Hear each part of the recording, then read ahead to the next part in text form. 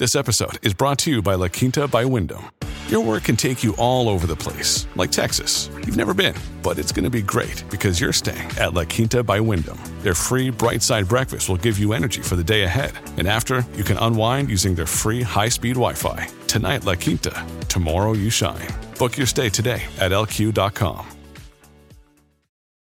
What does the future of work look like for you and your company? The way we work has been changed forever. Now an in-depth conversation about today's workplace. This is Back to Work.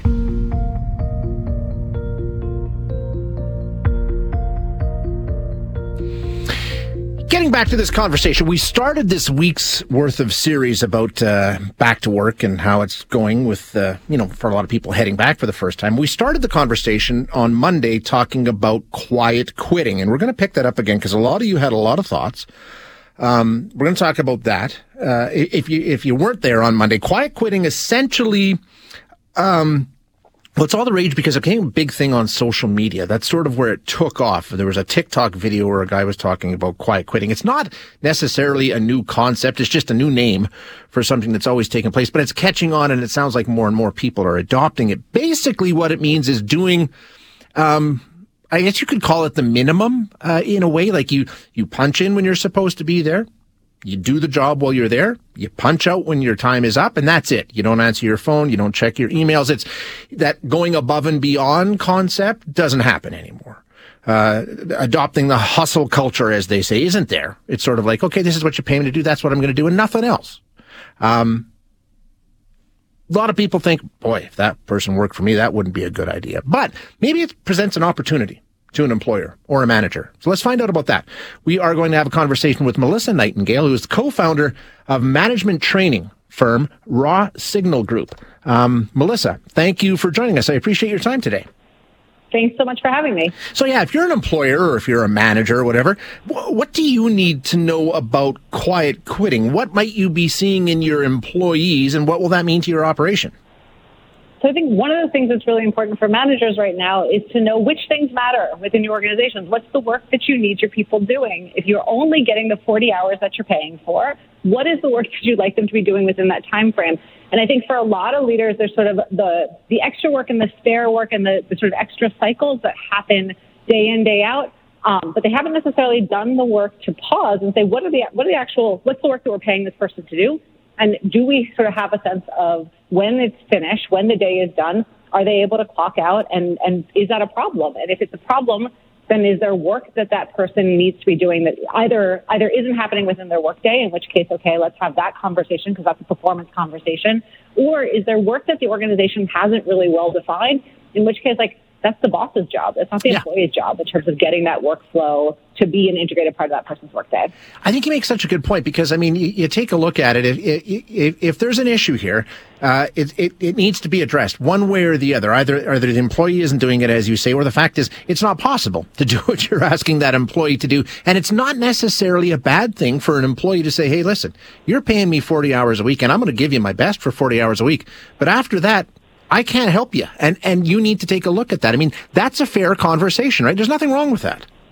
It is a fair conversation, but I think for a lot of folks, like, faced with a manager who either is ill-equipped or under-equipped or under-skilled, it's really hard to say to that person, hey, like, this doesn't make any sense, right? I mean, you're paying me for 40 hours, but there's 80 hours of work here. That is a conversation that you can have if the boss on the other side of the sort of table knows how to have that discussion. But I think so many folks who are stepping into leadership roles are really ill-equipped to have those conversations with their people. And then you end up in a spot where, and I think the sort of trendy thing to call it is quiet quitting. But for a lot of folks, it's DIY management.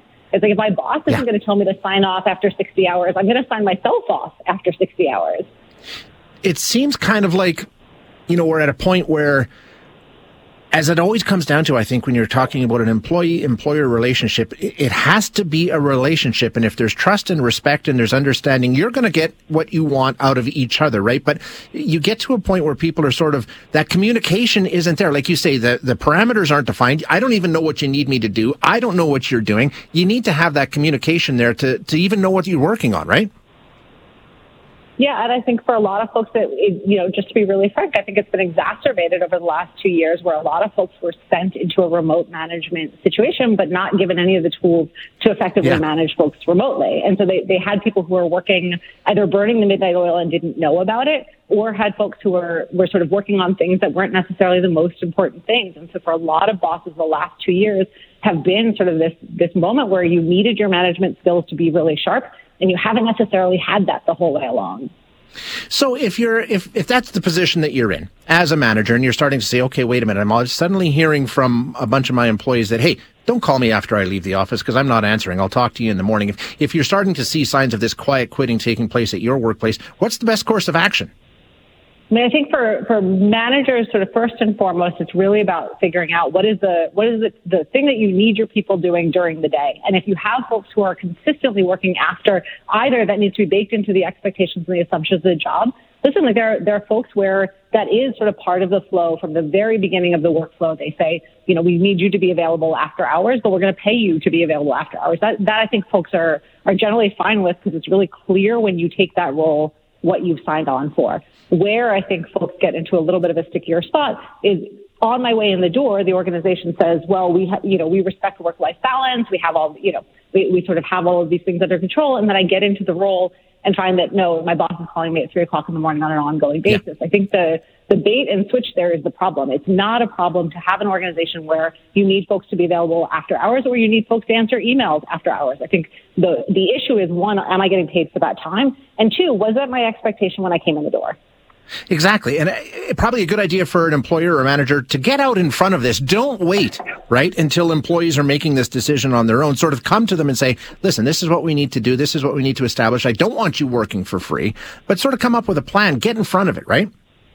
Yes, and I think there's a common sort of conflation. There's a common sort of piece of confusion in your workforce, which is more hours equals better work, right? Like the more hours you're working, the higher quality that work is. And study after study, time and time again, when they look into folks who are working these like really sort of incredibly high workloads, what they find is that the emails that you're sending at 3:00 in the morning, the project plans that you're writing, they're not very high quality because you're tired and you're sleepy and you're half awake over the keyboard while you're doing it. And so I think for a lot of bosses, it's just starting to separate out what does high quality work look like and how do we create the conditions for folks to do that high quality work and sleep at night.